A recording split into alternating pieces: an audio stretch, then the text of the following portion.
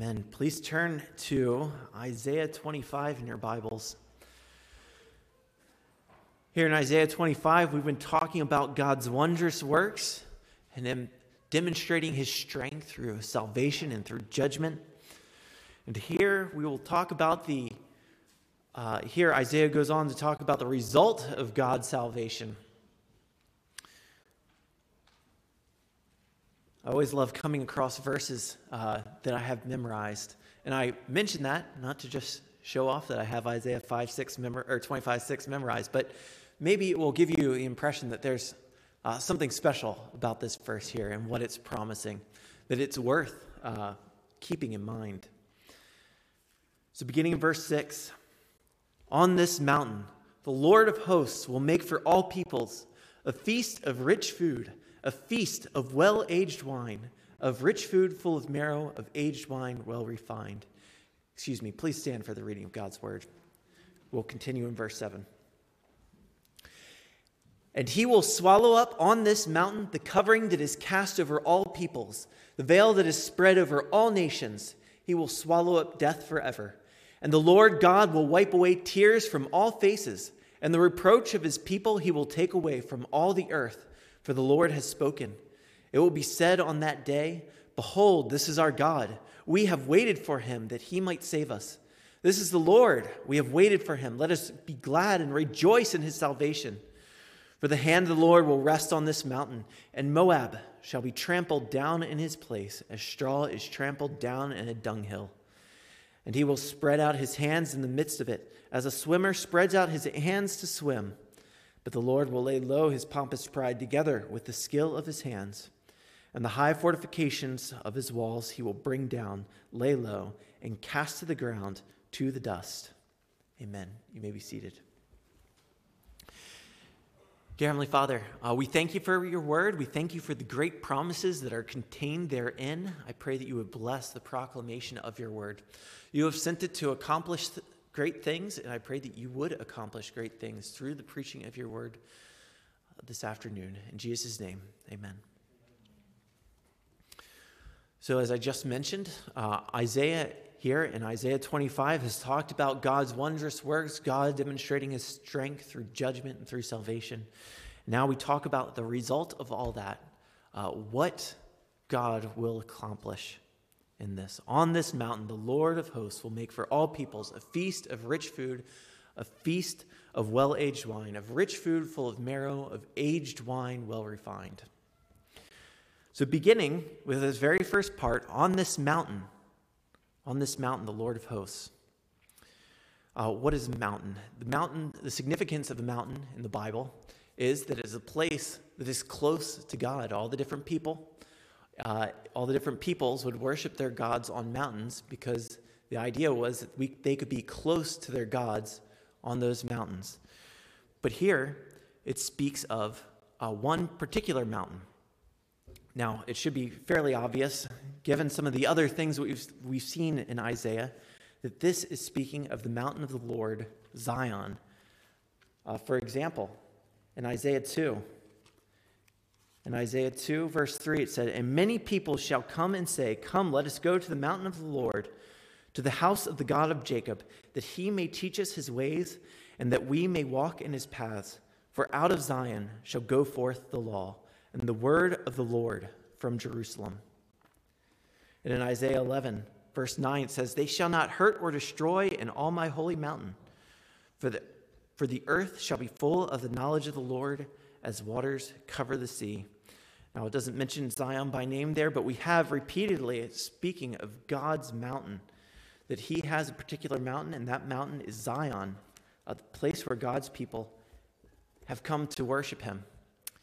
Now, as we move to the New Testament and we see the fulfillment of what is spoken, we realize that this is not just the Zion that is earthly, but there is a heavenly Zion that is spoken of, a heavenly Jerusalem, and that this is God's church. This is the church that he has established through Jesus Christ. That Jesus Christ, when he came and he died, by his blood, he made a new covenant, and the people that are gathered together in that new covenant are part of a great assembly, people who have come to Mount Zion. Hebrews 12:22 says, but you have not come to Sinai, you have come to Mount Zion, to the city of the living God, and to innumerable angels in festal gathering.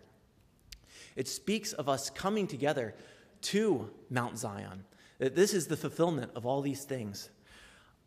God has accomplished wondrous things, and he has accomplished them in forming the church. Now, what this passage is ultimately talking about, it's talking about what God has provided for his people, that he has provided a wonderful peace, a wonderful prosperity, that he has provided unity, and he's provided great joy, and these things may be enjoyed by God's people. And these are not just something that are held off far into the future, but as Hebrews 12:22 says, they have already been accomplished in Christ's blood, and it's something we can already enjoy. Now, many people gather together with other people of God, and they don't necessarily feel the kind of joy that you see described in these verses. And so what I want to largely impress upon us today is that we need to cultivate a taste for that joy, a taste for the things of God. You know, if you give very good food to a child, a lot of times they don't like it. It might be very fine food. One time when I was teaching a Bible study, actually I don't think I was the teacher of the Bible study, but I had volunteered to bring food to that Bible study that time. And I brought Reubens, and I made Reubens, and they were really good. I really like Reubens. They're probably my favorite food. Now, there was one guy there who was pretty childish in a lot of ways. And one of those ways was, you know, he had a very limited set of things that he liked to eat. He never expanded his palate much. And so he did not like rye bread. He did not like Swiss cheese. He did not like sauerkraut. He did not like Thousand Island dressing. There was not one element of this Reuben that he liked, because, you know, they all have kind of subtle taste to them, right? They all have this little bit of bitterness, this sophistication that a child can't enjoy. We need to, as the people of God who have been brought together in this joyous salvation, this is not something that you can just fully appreciate in a single moment. But as you grow in maturity, these things become sweeter and sweeter as you learn to value the things of God, as you learn to cultivate the right spiritual palate, loving the things of God, loving fellowship with God's people. He speaks also and talks about the Lord of hosts. The Lord of hosts. We've talked about that phrase before. In Hebrew, is Yahweh Sabaoth, which, if you sing some of the songs that we sing, A Mighty Fortress is Our God, that's the one that says, Lord Sabaoth, his name, and he shall win the battle. If you've always wondered, what exactly am I singing there? That is just the phrase, the Lord of hosts. He is the Lord of hosts. Hosts meaning armies. God has armies of angels. And in this context, it means primarily two things. It's talking about that great salvation that he brought, that great judgment. It's also, maybe I'll add a third thing here. It's also talking about, referring back to verse 21, where it's talking about God's authority over all the hosts of heaven. But then, also, in talking about gathering all the nations together, all the peoples of the earth, for this celebratory feast into the mountain of Zion, it's also talking about the high society of that people, the high society of angels that God has brought us together with. Once again, I'll quote Hebrews 12:22 for you.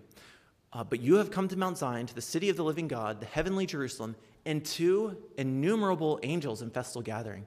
Did you know that there are angels around us right now? That's something that's worth thinking about. The Bible says that when we gather for worship, that there are angels gathering for worship with us. It's not just that verse in Hebrews 12. There's also 1 Corinthians 11:10 that talks about being careful about how you attire, how you dress in worship, because angels are present. Angels are watching. We have gathered together with angels. This is a wonderful, stupendous, glorious thing that is going on here right now.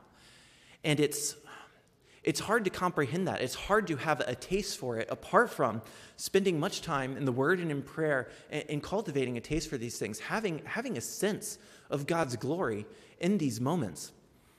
we should come to God in worship with much reverence, recognizing the gravity of what is going on, what he has promised in these things. And he will make for all peoples a feast of rich food. And so what has God provided? God has provided this great salvation. He has provided a unity for many peoples. He gathers all the peoples of the earth together. Brian and I were just commenting earlier about the diversity of this particular congregation. Now, not every congregation has the privilege of being in such a diverse area, and so they don't necessarily see all the diversity of the nations in their own congregation, but something we get to experience, especially here, that's really quite wonderful and to be cherished. There's something that God has done that is profound, that he did not save just one nation. He has saved many nations. He has brought many peoples to him. And consider how profound it is, given that people read this verse for many years, for 1,000 years, and or about 700 years, and didn't realize what it was talking about. It was talking about God really saving the peoples of the earth, not just a single nation. That was so unthinkable that people could read a verse like this and not realize that that's what it was prophesying. That it was prophesying the gospel going out to the Gentiles, going out to those who are not just of the nation of Israel, but all the peoples. Unity is something the world highly values and thinks of very highly, and all kinds of people have some sort of utopian vision for how this unity is going to be accomplished. But think about how false these things are. What is it that's going to bring real unity? If you think about efforts like the United Nations, I'm no political expert, so forgive me if I speak incorrectly about this, but if I understand correctly, you have these different representatives that go to the UN who have no real political power in their countries necessarily to change anything. And so it's sort of this fictitious gathering of unity from these representatives who don't really represent the nations that they're from in any kind of authoritative capacity. At least I don't believe they do. And so you have these efforts that are designed to create unity, but the closest you can get to that is some kind of farce. Not even blood unifies people perfectly. I'm sure each and every one of us has some situation in our own families where where we're divided from others in our own families, people who share the same blood as us. But the Spirit can bring true unity. Salvation can bring true unity. If we are united in the cross, that's something that's not just external. It is something where God changes our hearts to knit us together, adopting us, the Father adopting us, giving us the spirit of adoption, so that we call out to him as Father and likewise recognize each other as brothers and sisters. That produces a unity that is stronger than blood even. If you want to pursue unity in the world, this is the mechanism. The gospel is the mechanism. You can't have unity through other things. You can only have unity through truth, and the most important truth of all is what Jesus Christ has done. It is the fact that we are sinners before a holy God, and we need a great and powerful Savior, and that Jesus Christ is that Savior. That's something that spiritually transforms people, that gathers them together, though they have very little in common otherwise, and unites powerfully. Notice also that it speaks of the Lord doing this. On this mountain, the Lord of hosts will make for all peoples. Now that's surprising, because it just talked about God going and conquering all the peoples, right? And he's subduing them. And so you would expect for them to make a feast for him, right? But what happens is the other way around. Matthew 20:28 says that Jesus did not come to be served, but to serve and to give his life as a ransom for many. What a stupendous king we serve. One who is not subduing us for the sake of serving him, but rather is doing this out of a love for us, serving us, bringing us together, giving us joy. Now, that doesn't mean we're not called to serve the Lord. We are, but the reason why he calls us to serve him is for our own joy. It is out of his own goodness that he gives us his law and calls us to walk in truth and in holiness. What a wonderful king. You know, a king can unite a people and give them unity and joy if he is a good king. A foolish king or a king that's not powerful enough cannot do this. But Jesus is a king above all kings, and he is wonderfully capable of accomplishing this. Continues on and speaks of a feast of rich food, a feast of well-aged wine, of rich food full of marrow, of aged wine well refined. Speaking of this feast. Now, a couple of things to note. Well-aged wine full of marrow. If you've never had marrow, you know that's considered once again, that's kind of a sophisticated ingredient in food that maybe not everyone enjoys. But this is talking about really, really fine food. God is providing richly for his people that he has gathered together in their salvation. A feast of rich food, a feast of well-aged wine. This is talking about the peace that God has provided. He has provided a peace so that they can gather together and in harmony, fellowship, in harmony, enjoy the great salvation that they have. And it's from peace that you have prosperity. If you consider that you only have prosperity in times of peace when you're able to pursue prosperity. Those things go hand in hand. And it also speaks of the joy that we have in enjoying the things of God. And lastly, unity. What are these people gathered around? They're gathered around this feast, enjoying their salvation. Prosperity, peace, unity, joy, all these things are provided to us from the Lord who loves us. Now, this is an interesting contrast to a passage that just came not too long before. So if you turn back to, I believe it's Isaiah 21. Isaiah 21 in verse 13. You'll see that there's a real contrast to one of the oracles that was given against an enemy of God's people. The oracle concerning Arabia. In the thickets in Arabia you will lodge, O caravans of Danites. To the thirsty bring water. Meet the fugitives with bread, O inhabitants of the land of Tema. For they have fled from the swords, from the drawn sword, from the bent bow, and from the press of battle. Now think about the differences there. Instead of all peoples gathered together, you have a singular nation alone and against the world. Instead of people gathered on a mountain, you have them hiding low in thickets. Instead of peace, you have war. Instead of food and wine feasting, instead of prosperity, you have destitution, thirst, and hunger.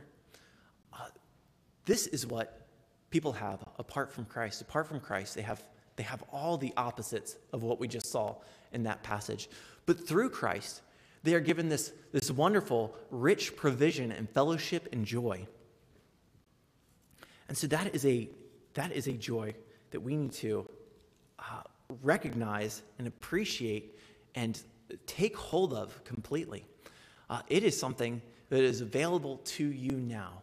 As I said before, this is something where if you don't find yourself enjoying your time together with God's people, enjoying the time in God's word, the answer to that is not to shy away from these things. Instead, it is to cultivate a taste for them. How does one become accustomed to good food? It's by repeatedly eating that food, drinking that drink, until you begin to be able to appreciate its subtleties and appreciate its goodness. It's the same thing with the Word of God. It's the same thing with God's people.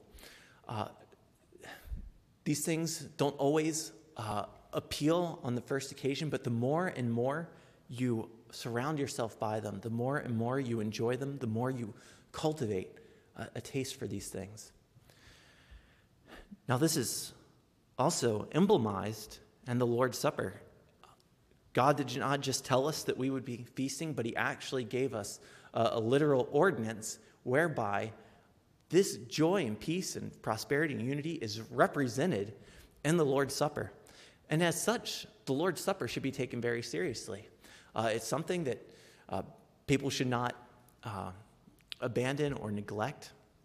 It's also, and I apologize because I should bring this up more often than I do, but it's something where you should, as 1 Corinthians 11 says, examine yourself. You are to examine yourself so that you do not drink judgment upon yourself. As you take the Lord's Supper, it's not something that is to be done lightly, but something where you are considering what Christ has done and that you are only worthy as you come before the Lord through that mediator.